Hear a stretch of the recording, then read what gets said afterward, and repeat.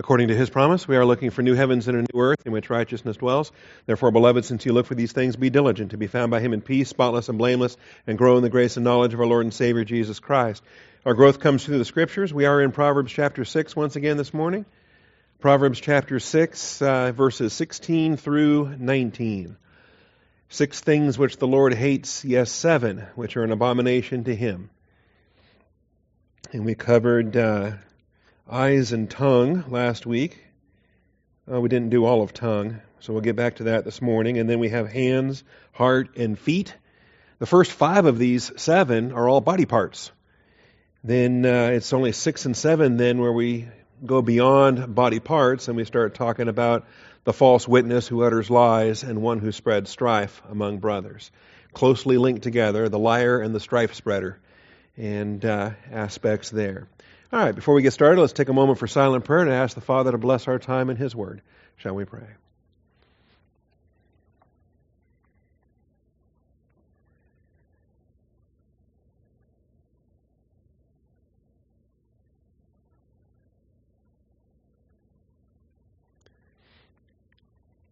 Almighty Father, we come before you this morning, thankful for your truth, thankful for the blessings we have to assemble together. We call upon your faithfulness this hour, Father, for the Word of God to go forth, that you would hedge us about, protect us, hinder anyone that would want to come in here and bring us to harm or stop what we're doing. Father, also the technology is in your hands. If the microphone's going to work or not work or whatever else is going to happen, we just leave that with you as well, Father, and I thank you in Jesus Christ's name. Amen. All right, Proverbs chapter 6. As we have worked our way through, we saw the first few verses were dealing with financial matters. And there's, of course, we're still in the parental wisdom portion of the book of Proverbs, which is chapters 1 through 9. And a lot of the advice that you want to give to your son before he leaves home, a lot of the advice, not just your son, your daughter, young people need to know before they leave home to as they enter into adult accountability in their generation. Much of that deals with sexual immorality, and we've been talking about those issues in the earlier chapters. As we switch from chapter 5 into chapter 6, it turns from sexual issues to financial issues. And so in verses 1 through 5, the first financial issue is the entanglement with your neighbor. The first admonition is a warning against the financial entanglements of others. There are those that you are required to be entangled with, and that is your family. But your neighbor, you are not required to be entangled with. In fact, you are warned against being entangled with. And that's verses 1 through 5. The second financial matter comes in verses 6 through 11, and that's the issue of laziness. David's second financial admonition is a warning against laziness, and this is what we see in verse 6. Go to the ant, O sluggard, observe her ways and be wise. And so it's a good place to turn if you're dealing with anyone on that particular issue and need some wisdom to be brought into focus. You have good information there in verses 6 through 11. Now, as in the progression of this, as we go from the entanglements to the sluggard and beyond, we see the progression of this because the ending of 6 through 11 is focusing on the vagabond and the, what did I call him? The vagabond and the drifter, or the bandit. I think I called him a bandit. At that point of time when your need comes in like an armed man. And obviously, it's never desirable to have vagrants on your property, in your house, or something of that nature. And the Bible has a lot to say about the vagrant related to the discipline that they're under and the consequences of their being a sluggard in that regard. But so we have this progression as we work our way through, and we see that your poverty comes in like a vagabond and your need like an armed man. That's verse 11. That's then what builds into the next paragraph, because the next paragraph expands upon this concept with the worthless person, the wicked man, the son of Belial, as he's introduced here. And so in the third point of the outline, as we looked at it, point 3, as a follow-up to the admonishment against the sluggard, David warned Solomon against Adam Belial. Adam Belial, went ahead and called it a proper name. Ish Awin, the strife spreader. And so we see the progression in this chapter that's taken us from one paragraph to the next. Likewise, the strife spreader that we see in this paragraph, 12 through 15, You'll spot it in verse 14. With perversity in his heart, continually devises evil, who spreads strife. That's what this guy is about. He's a troublemaker. You want nothing to do with him. Get rid of him. And the issue is there, because the longer you tolerate him, the worse it gets. Now, with the heart continually devising evil, well, guess what? That comes back again in verse 18. It's number 6. No, not 6. Heart. In verse 18, a heart that devises wicked plans. Right? So it's the fourth item on the list. And then the strife spreader in verse 19. That's the pinnacle. That's the pinnacle. So each one of these paragraphs is leading to the next, leading to the next, leading to the next. And the case is being built, I think, pretty powerfully in this connection. All right, now that gets us to point 4, where we are today. Yahweh hates the abominations of his soul. God is a God of love, and of course all the modern, postmodern, wishy-washy types want us to emphasize the love of God. And anything related to hate is a problem in their view. But not so in the biblical view. God hates an awful lot of things. And if we don't hate what God hates, we need an attitude adjustment when it comes right down to it. We want to make sure, though, that our hate, like our anger, is without sin. As Ephesians says, be angry yet do not sin. And I think likewise, the principles involved, if we hate what God hates, then we too will hate yet without sin. Okay? We want to understand this for what it is. The abominations to his soul, or the abominations of his soul. An abomination is something you want nothing to do with. You want to drive it far from you. And that's the imagery of it there. And so we have the hatred in the vocabulary of saneh, the Hebrew verb saneh that speaks of hatred. Yahweh loves, yes, I can give you a whole list of verses for the love of Yahweh, but interesting how so many of those also parallel the hate of Yahweh. Yahweh loves and Yahweh hates. And we got several verses with the hate of Yahweh that we looked at a couple weeks back as we introduced this paragraph. And critical that we recognize it is a non-contradictory perfection.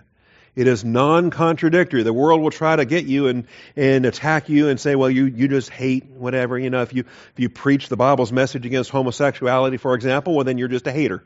You're a homophobe. You hate gays and all this other stuff. Amazing. They take the sin they're trying to champion, and if you preach against the sin, well, then you're just a hater.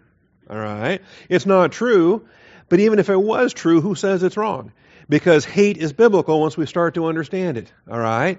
And in certain respects, if we are lining our hate up with God's hate, well, then just wear it proudly and say, yes, I do.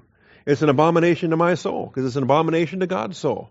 And just take it from there. And instead of them hitting you with some kind of an argument that they think shuts it all down and gives them the game winner, well, you just say, yeah, I hate. How about that? God hates too. But he also loves. And because he so loved the world, he gave his only begotten Son. And just turn it into a gospel opportunity and take them to the scriptures they don't really want to talk about, I think, in the first place. The idea of an abomination, a toknevah, we've seen before. We actually studied it a bit when we were in chapter 3. The key passage, if you truly want to understand these abominations, comes in Leviticus 18, Leviticus 20. There's some other places you can turn to, but there's a very concentrated paragraph there in Leviticus 18 where you have it in verses 22, 26, 27, 29, and 30. You got a very concentrated section there where God discusses the things that are an abomination in his sight in a passage that gets very blunt related to the sexual issues there and the things that displease the Lord.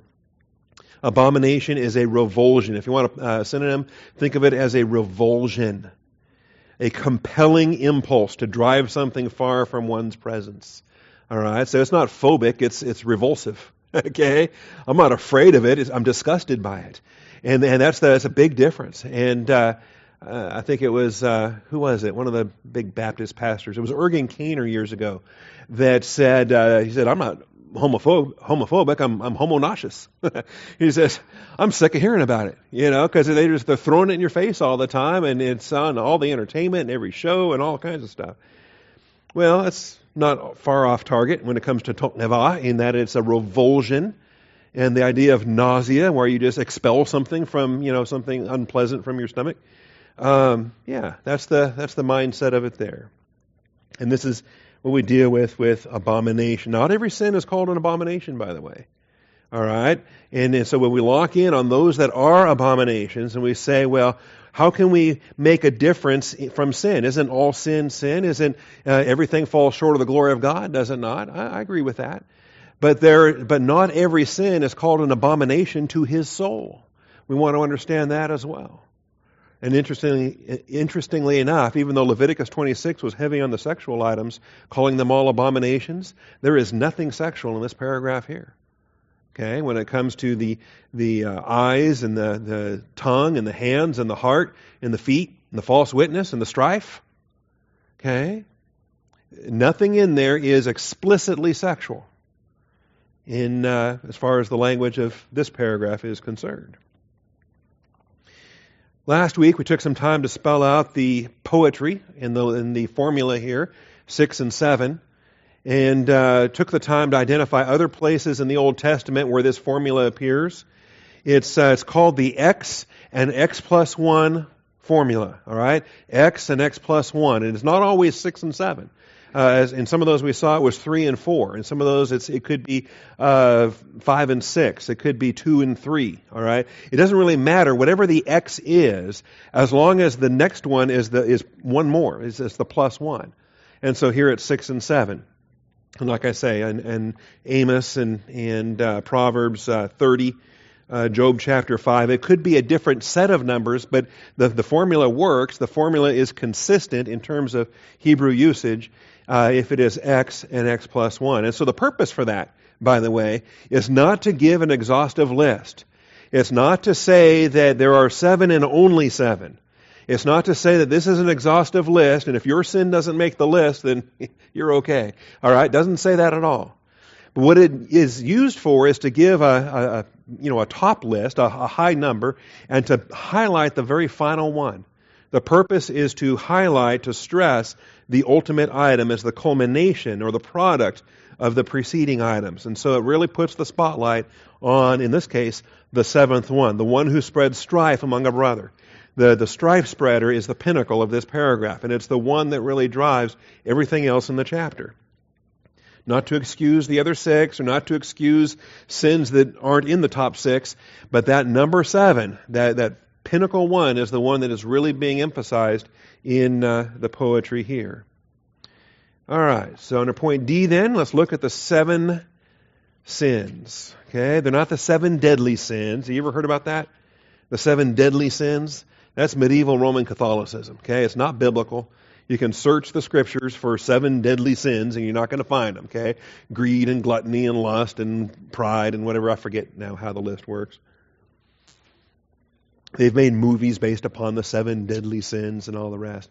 But it's medieval Roman Catholicism. It's not biblical. It was a way, and Roman Catholics tended to make a difference. They classify sins as the venal and mortal sins, and the some that, you can get absolved from your priest if you make your confession and your penance, and you can do enough Hail Marys to work them off, and they're not quite as bad. But the mortal sins, oh my goodness, okay, they take extreme penance and probably some time in purgatory when it comes right down to it. Well, we're not going to go there this morning. But we have God's soul, the sovereign's soul, sana, his hatred. And so there are 7 sins that do stimulate the sovereign's soul, sana. God's soul hatred. And as we've worked our way through, the first 5 of these are body parts, starting with the eyes. And not just any eyes, eyes ramoth. Eyes ramoth. Specifically, haughty eyes. Eyes that are so lifted up. They are so full of themselves. High, exalted eyes. And you see this today in people and politicians, and you see them on camera, and every time you see them, they are so full of themselves. You look at them and you can see it's communicated in their very body language and the very expressions on their face. As if they bother to turn their gaze upon you, you're clearly beneath their notice when it comes down to that. High, exalted eyes reflect the haughtiness of pride. And so you see the pride in the eyes. And oftentimes, and you know this, if with child raising or other things, you can see, you can hear words. You can hear words and the words sound penitent. But you can see in the eyes, there's no penance there. There's all there is pride behind those eyes. At least so I'm told, not my children, of course. I don't know where these illustrations come from sometimes. But from what I've been told, that can happen. Understand, the haughty eyes, this is more than just a personal sin of pride, more than just personal sins that any believer can fall into from time to time. More than simple pride or arrogance, this expression epitomizes Satan's revolutionary intentions. And when you read the description of Leviathan in Job chapter 40, or Job 41, and you see that he is king over all the sons of pride, and all of the description of the dragon and his majesty and his glory and his might and his power, nothing on earth is like him. One made without fear, and he is king over all the sons of pride.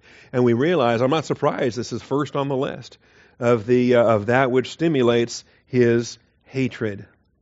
All right, the second one is his tongue. And I meant to fix that. I spotted that typo last week. The tongue, it's not a big typo, it's just I like a space in between sheker and sheker. The Hebrew is sheker, the lying tongue. It is a tongue sheker. Now we all have a tongue, we just don't want to have a tongue sheker.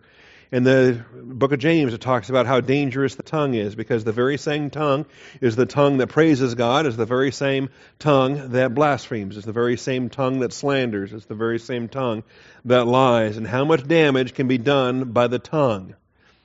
Well, this is the stock in trade for evil spirits, absolutely rejected by the Psalm 119 psalmist, ought to be absolutely rejected by us as well. And we're going to have a trinity of this expression in chapter 12 when we get that far. And I believe we looked at these as we were running out of time last week, so let me grab these again. Proverbs 12, and then we'll back up a little bit and we'll look at some demons in 1 Kings. But Proverbs chapter 12, where we have a trinity of sheker principles. We don't want to have a tongue sheker. I didn't write down the Strong's number for sheker, so if you really want it, send me an email and I'll find it for you. All right, sheker. And in Proverbs 12, there's a trinity of these in verse 17 and verse 19 and verse 22. Remember, when we get to chapter 12, we're out of the family wisdom portion or the parental wisdom portion. Now we're into more of the main section of the book of Proverbs, where sometimes there's not a lot of connection from verse to verse, but we've got a lot of parallelism within each of these verses. So verse 17 says, "He who speaks truth tells what is right, but a false witness deceit." And here's our sheker tongue in this passage. And it's the difference between what is right, that is yashar, straight and right, proper, and then deceit. That's verse 17. Verse 19. "Truthful lips will be established forever, but a lying tongue is only for a moment." And you'll notice both in verse 17 and in verse 19, truth versus lie are posed as opposites.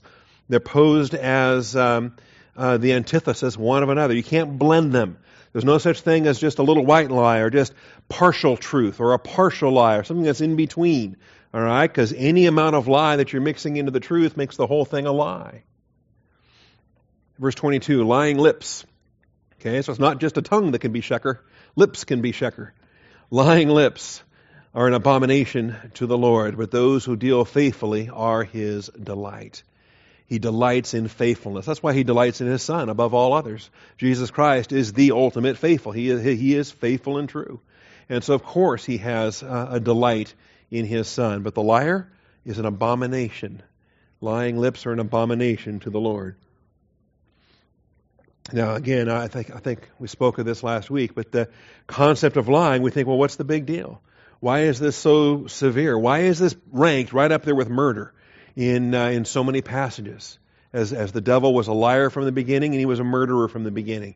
Why are those linked together the way that they are? Because these are fundamental issues in which the character of God Himself is under attack. God is a God of truth. The Spirit is the Spirit of truth. His Son is the way, the truth, and the life. Truth is essential to all three members of Trinity. Truth is essential to God Himself as absolute veracity. And so the lie is an attack on the truth of God. Just like murder is an attack on the life of God. God is life. God, we are made in the image of God. And if we murder, well, then we're to be put to death. Because the sin of murder is an attack on the very life of God. The sin of lying is an attack on the very truth of God. And so I'm not surprised that these come hand in hand the way that they do. Now, the lying tongue is stock in trade for evil spirits. And let's look at 1 Kings 22. This is a popular passage for me. I use it a lot in different contexts. I go here a lot in my own meditation and my own thinking, and then I use it a lot for illustrations and in Bible messages. And for whatever reason, maybe it's because 2222 is a road that heads west out of town, and if I'm going to go to a barbecue place I like, then I think of 2222. But 1 Kings 22:22 has this information here. It's an interesting scene in heaven. And we have the prophet Micaiah, and I'm looking forward to meeting Micaiah someday. He was a faithful prophet because the king of Israel hated him so much. And this is where Jehoshaphat's in town on a business trip, visiting his fellow king in the north. Jehoshaphat's the king in the south. And they're considering a joint military expedition. And Jehoshaphat's looking around and says, "Well, don't you have any real prophets? Is there a prophet of Israel? Is there a prophet of Yahweh around? Down in Jerusalem, I inquire of the prophets of Yahweh." And so in verse 7, Jehoshaphat said, "Is there not yet a prophet of the Lord here that we may inquire of him?" And the king of Israel said to Jehoshaphat, "Well, there is yet one man by whom we may inquire of Yahweh, but I hate him." I hate him. It's like of all the pastors in town, there's one that really kind of teaches the Bible, but I hate him, so I don't go to that church. And the reason why is because he does not prophesy good concerning me, but evil. And there you have it. Most people don't want truth. They just want to be told what they want to hear anyway. And as long as you tell them what they want to hear anyway, well then, we'll pay good money for that. So, this is what we have. And so, Micaiah is brought in, and he is a faithful prophet, and this is what he prophesies. So as you get into verse 18, and the northern king is like, "I told you so." The king of Israel said to Jehoshaphat, "Did I not tell you that he would not prophesy good concerning me, but evil?" And then it builds from that in verse 19. Micaiah said, "Therefore, hear the word of the Lord. I saw the Lord sitting on his throne, and all the host of heaven standing by him on his right and on his left." Now, why are the host of heaven divided like that? Well, you would think the host of heaven would all be the good angels, right? They'd all be the elect angels. The host of heaven would all be the obedient angels that stand before the Lord. Not so. The title host of heaven also includes the fallen angels. It also includes the demonic spirits. It includes the Nephilim souls of the hybrids of what we understand were the Nephilim offspring of the fallen angels and the human women. All right, they have this title as evil spirits, as demons, disembodied spirits, and elect angels and fallen angels alike are called host of heaven. All right, but they're divided left and right, similar to how sheep and goats get divided left and right in Matthew 25. And they're divided left and right. I expect that's for safety reasons, and other reasons, right? Judicial. They're here before the throne of God. They're here before His judicial court. That's significant, okay? In terms of the prosecution and the defense, there's two sides in the courtroom, and so far as we understand it, even to this day in the age of grace, in the church age, to this day, Satan still has access to the Supreme Court of heaven. And that bugs me to tears, but, I'm not God, and God puts up with it in ways that I wouldn't put up with it. Satan still has access to the Supreme Court of heaven. He's expelled from the temple. He no longer has access to the holy place, that is the temple of heaven, but he still has access to the courts, the seat of justice. And I find that significant. All right. By the way, I think that ends at the rapture. I think at the rapture of the church, the trumpet is sounded, and the Lord shouts, and He descends with a shout, with the trumpet of God. And I believe that at that point, the heavenly expulsion occurs, and He no longer has access to the throne of heaven. And I believe then He's thrown down to the earth, and the issues there. So we will have privacy for the judgment seat of Christ and the wedding supper of the Lamb, and all of the accusations are going to be a thing of the past. All right. So what happens? They're on his right hand and his left, and so the Lord said, "Who will entice Ahab to go up and fall at Ramoth Gilead?" And one said this, while another said that. And interestingly enough, it's not the elect angels, I'm sure, that are volunteering to do this, but the fallen angels, the wicked spirits, are more than happy to be deceivers. Then a spirit came forward and stood before the Lord and said, "I will entice him." And so there it is. Like I say, I don't believe Gabriel or Michael or any of the elect angels would be an implement of deceit. I believe in their holiness as elect angels. I believe in their righteousness, that they would serve a protective function. They would serve to bless and guard and protect, that they would not serve to be an enticer. But this wicked spirit clearly does. And so he says, how? Okay? And that's important too. Because God is not just concerned about the what, He's concerned about the how. When He's giving in permissive will, He is establishing the limits, like He did with Job. All right, you can touch him, but don't kill him. All right, well, you can touch his family, but don't touch him. He has complete control over the how. Who, what, where, when, why, and how. And when He gives permission in the permissive will of God for a fallen spirit to afflict somebody, He not only says, okay, go do it, but He says, okay, but tell me how you're going to do it. And He approves of the plan. And that's what happens here. Well, how will you entice him? And he said, I will go out and be a deceiving spirit in the mouth of all his prophets. Now, maybe there were other means available. Maybe, he could have influenced his wife, or could have influenced other kings, or could have influenced his son, or could have influenced, there could have been other considerations. He could have been a deceiving spirit in the ears of his generals, in the ears of his military commanders, or his political leaders. But in his prophets, in the mouth of all his prophets. And God says, all right. Because those are false prophets anyway. They're already demoniacs. They're already serving the fallen angelic system. So He says, all right. So permission is granted. He says, you are to entice him, and also you are to prevail. God says, your plan is going to work. And He knows it's going to work because He knows the end from the beginning. He knows all the what-if scenarios of the universe. He knows every scenario and every alternative scenario. And so He's guaranteeing success here on this mission. Go and do so. And so it says in verse 23, now therefore, behold, the Lord has put a deceiving spirit in the mouth of all these your prophets. Now, did He actively do that or passively do that? He did that under what we teach is the doctrine of permissive will. What He did by allowing the fallen angel, allowing the evil spirit to do this. And so by doing that, God Himself is said to have sent a deceiving spirit. Okay. By the way, He's going to do this again in the tribulation. He's going to send a global deceiving spirit in the tribulation. Part of the apostasy of the post-rapture circumstance on the earth. All right. The Lord has put a deceiving spirit in the mouth of all these your prophets, and the Lord has proclaimed disaster against you. If God gives you over to the demons, look out. That's not good. That is not good.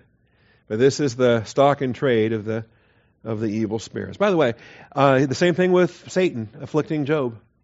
And let me grab that before we go to Psalm 119. Just because literally Job is on the way to Psalm 119.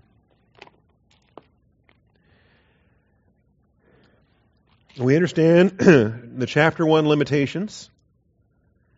God gives gives Satan permission,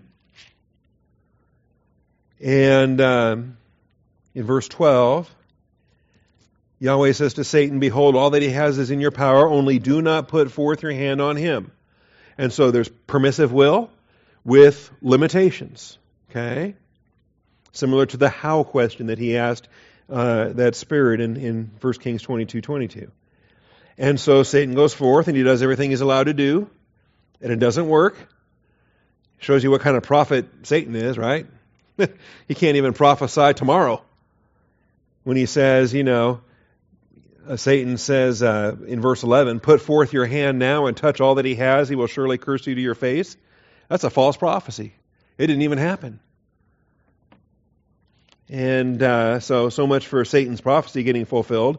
He didn't curse God, he worshipped God. Verse 20 says, he shaved his head, fell to the ground and worshipped. Said, naked I came from my mother's womb, naked I shall return. The Lord give, the Lord take away, blessed be the name of the Lord. Okay? Well, Satan, you said he will surely curse you to your face. Seems like that's just the direct opposite. Not only did you get it wrong, you got it spectacularly wrong. All right. And so I love that. It's a good closing to that chapter. But then chapter 2.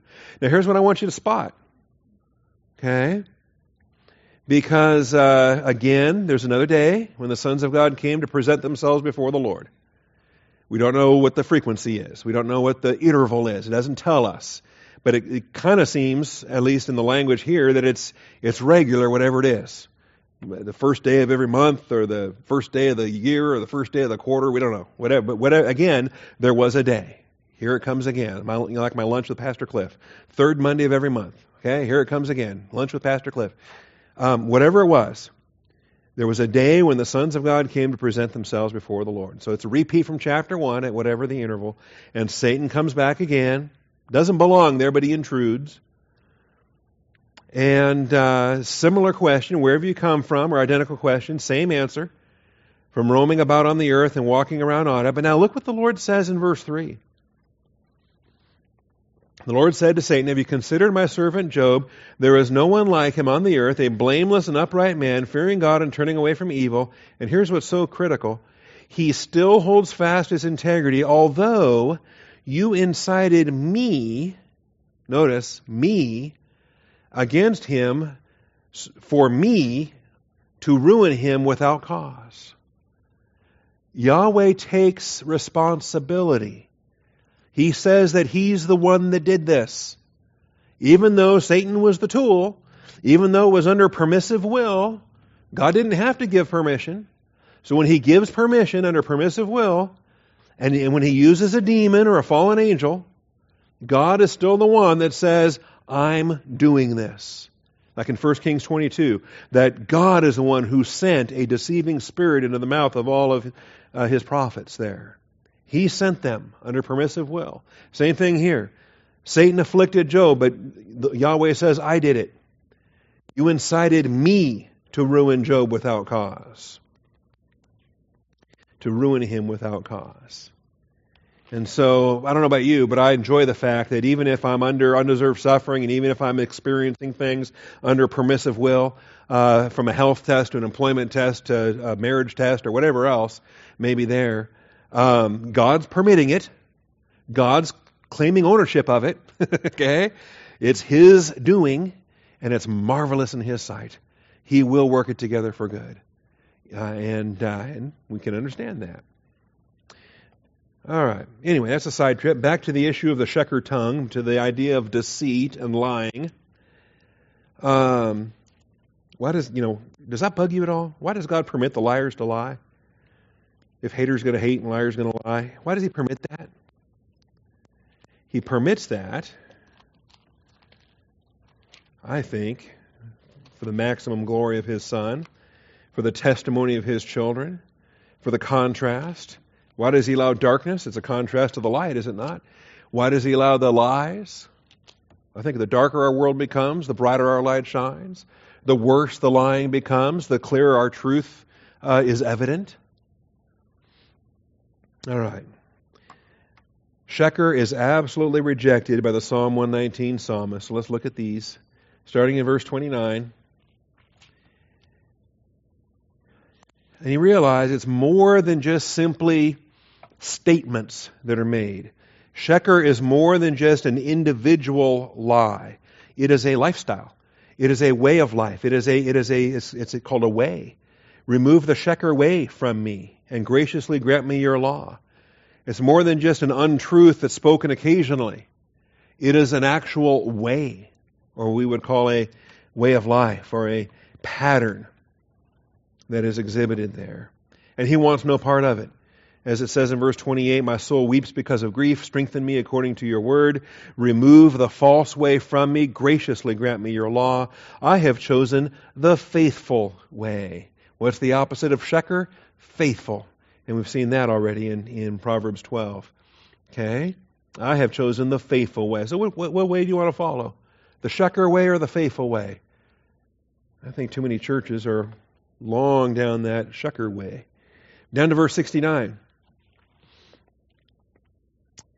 The arrogant have forged a lie against me. With all my heart I will observe your precepts. Is it fun to be slandered? Is it fun to be lied against? Well, are you going to take vengeance yourself, or are you going to leave it with the Lord and just continue occupying your mind with truth? That's what the young man does here. The arrogant have forged a lie against me. With all my heart I will observe your precepts. Verse 78. May the arrogant be ashamed, for they subvert me with a lie, but I shall meditate on your precepts.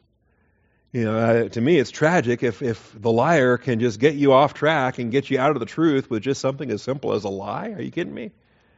He's good at what he does. He's been doing it for a long, long time.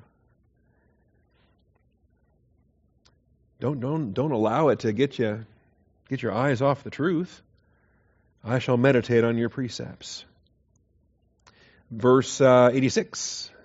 All your commandments are faithful. They have persecuted me with a lie. Help me. Nothing wrong with asking for help.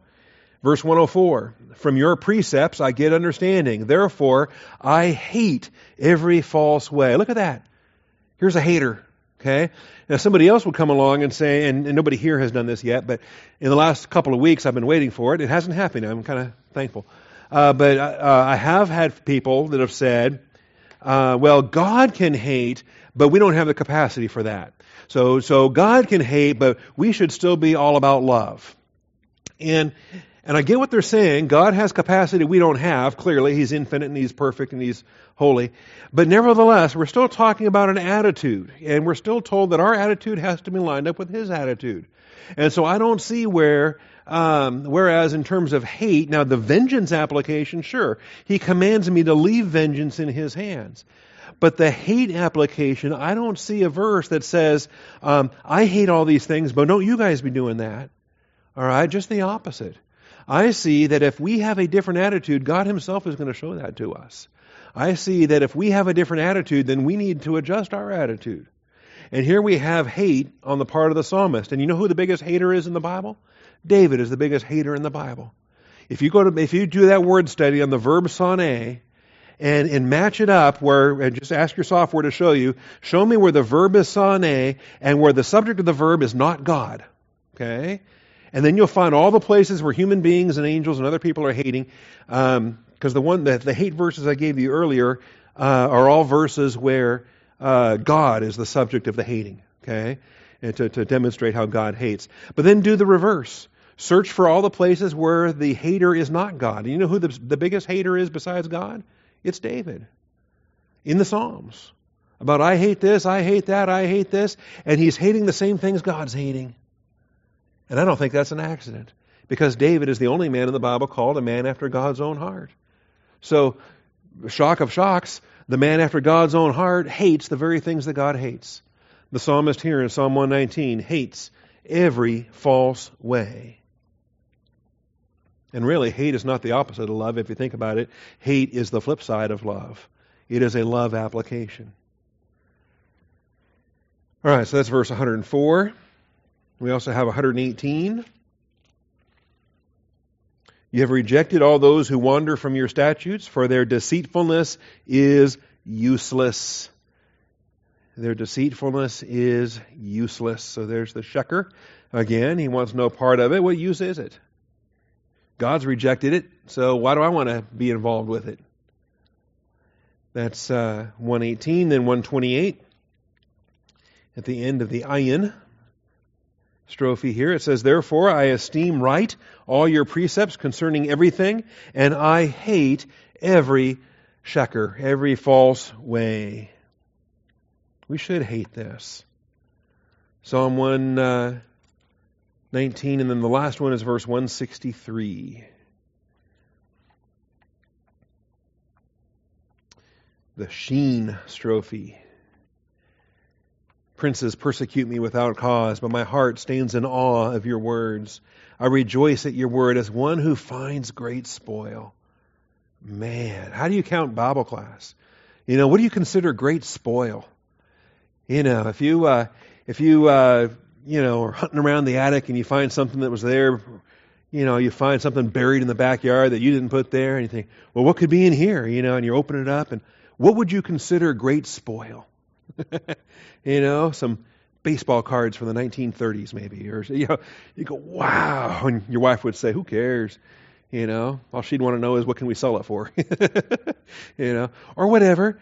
And I'm sure Sharon can come across things that she would consider to be great spoil, and I would look at it and say, all right. We all have our own perspective on what is great spoil.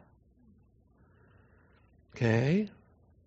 But do we consider the Word of God great spoil? Do we drive to Cross Park Drive thinking, man, I'm going to haul in the booty on this morning, okay? B-O-O-T-Y, booty, right? Like a pirate plunder, booty. All right. I had to explain that the other day. Carmen didn't know what booty was. I guess there's no German word for that or something, that she was troubled over my use of booty. Okay?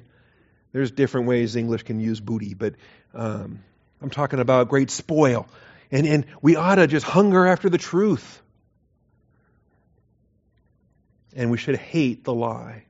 And and I do. I hate and despise falsehood, but I love your law. I love your law. And to me, the biggest lies I hate are those that Satan uses to blind the minds of the unbelieving, the lies that hinder the gospel, the lies that people just swallow.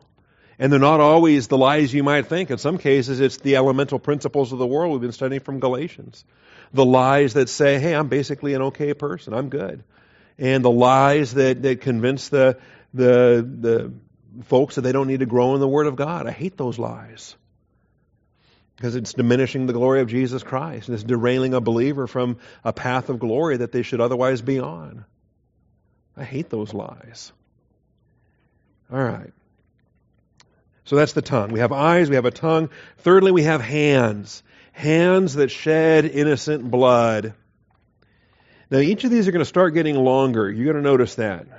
With eyes, it was just a single adjective, eyes ramoth. With a tongue, it was just a tongue sheker, a single adjective. But with hands, we now have three words. We actually have here the hands, and then shofakoth for shedding, and then dam naki. Dam is blood, and you fix the naki on the end of it, and you have innocent blood. Hands that shed innocent blood. Not just bloodshed, innocent bloodshed. Okay? Because bloodshed is often necessary. Shedding blood is sometimes necessary, and sometimes it's commanded. Blood must be shed in defense of the image of God, we're told. But innocent blood must not be shed. Innocent blood must be protected, must be sacred, must be guarded. And we'll see why here in a moment. So, hands, shofakoth, dam naki. Shofakoth, dam naki. The hands that are shedding, dam naki, innocent blood. All right, now this is not a license for pacifism. It's not a verse that tells us that, well, we should not join the military and don't own a firearm and don't salute the flag and don't vote. It's not a passage that authorizes us to claim conscientious objector status and not register for the draft or not go to war. It is necessary. And on a military basis, on a family basis, on a marital basis, to defend your wife, to defend your children, to defend your home, to defend yourself. All right? The shedding of blood is sometimes necessary. Exodus 22:2.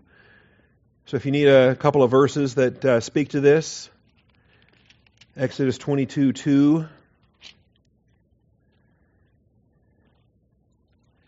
If a thief is caught while breaking in and is struck so that he dies. Notice, in your house, the thief is breaking in. You catch the guy in your house and you kill him. It's not innocent blood. You have no blood guilt in that circumstance. And he's struck so that he dies. There will be no blood guiltiness on his account. That is a significant term, blood guiltiness. In other words, it's a justifiable homicide. Yes, you took a human life, but you took a human life sanctioned and authorized by the Word of God. The thief is the one that's breaking in. The thief is the one that's violating the commands of God. The thief is intruding into your sovereignty, which is your home, your family. Okay? But if the sun has risen on him, in other words, he got away. All right? And you hunt him down. If the sun has risen on him, there will be blood guiltiness on his account. Okay? So at that point then, you can't track him down, find him the next day, go get your revenge tomorrow. At that point, it's no longer self-defense. It's no longer protection. It's no longer the heat of the moment, as we would think of it. At that point, then, it goes to the next level of the laws of divine establishment. It's no longer a volition matter, a marriage matter, or a family matter. It has now gone beyond the family to the national matter, the civic matter, whereby he has to be brought before the elders in the gates. He has to be brought under the judicial remedies that are available. And that's what we see here, that he shall surely make restitution. And so forth. So whatever is stolen, he's going to make restitution, sevenfold back, or whatever the prescription is. If you can recover the stolen goods, then whether an ox or a donkey, then he shall pay double. Anyway, they didn't have nearly the jail overcrowding issues that we have, because most of the penalties were either just execute them on the spot or the recompense, and the recompense was assessed, and if they couldn't pay it, then slavery forced the issue until the repayment was made on that regard. Ecclesiastes, another passage here related to the legitimate use of deadly force. Psalms, Proverbs, Ecclesiastes.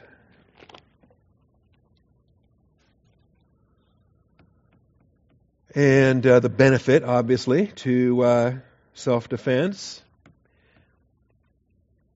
If one can overpower him who is alone, two can resist him. A cord of 3 strands is not quickly torn apart. All right, and so one-on-one, obviously, you can be overpowered. 2 can resist. Anytime you can bring a force multiplier to bear, you can protect yourself. We live in a violent world, and thankfully, in the modern world, firearms are a marvelous force multiplier. Okay, a personal handgun is marvelous for women that would otherwise be overpowered by a male assailant. The handgun is a great force multiplier that for personal self-defense.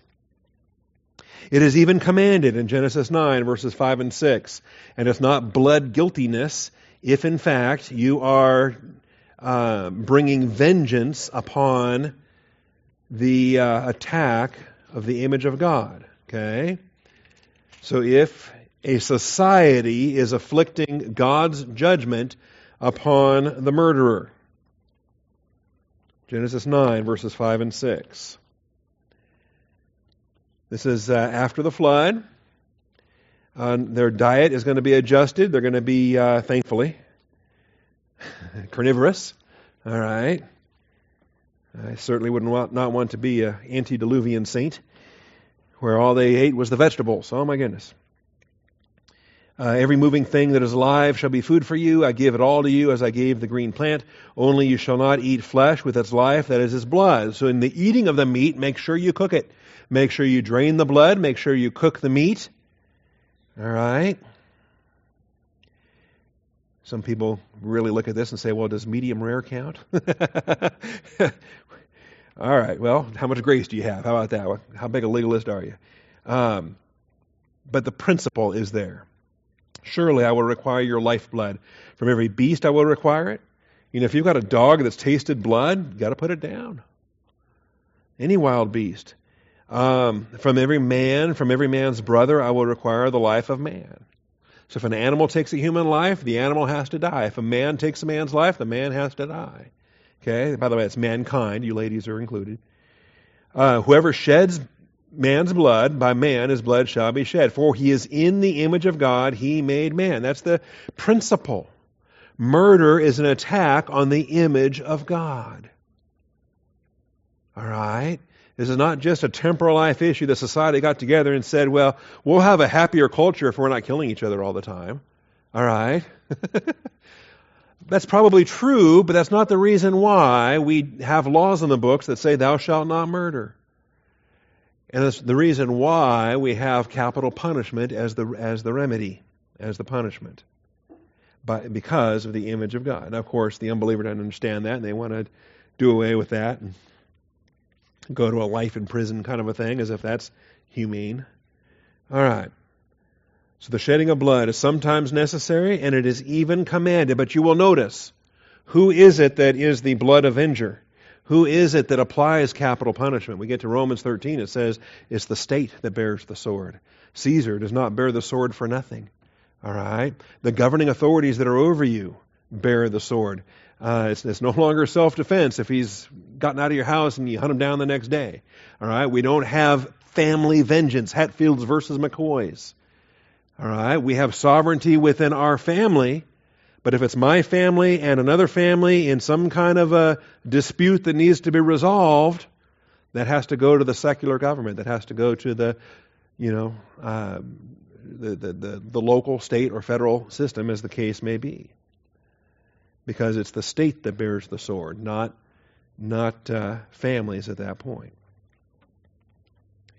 Now, the purpose for this is in order to safeguard the sanctity of Dam Naki. Now, what is Dam Naki? What makes blood innocent anyway? I know what makes a person innocent. I know about Adam and Eve and their innocence. I know the Bible says a few things kind of related to innocence. But what makes blood innocent? And what makes blood guilty? Because we saw blood guiltiness in one of the earlier verses there. I think Exodus 22 mentioned blood guiltiness. Okay? Well, let's look at some of these. Deuteronomy 19:10. Deuteronomy 19:10.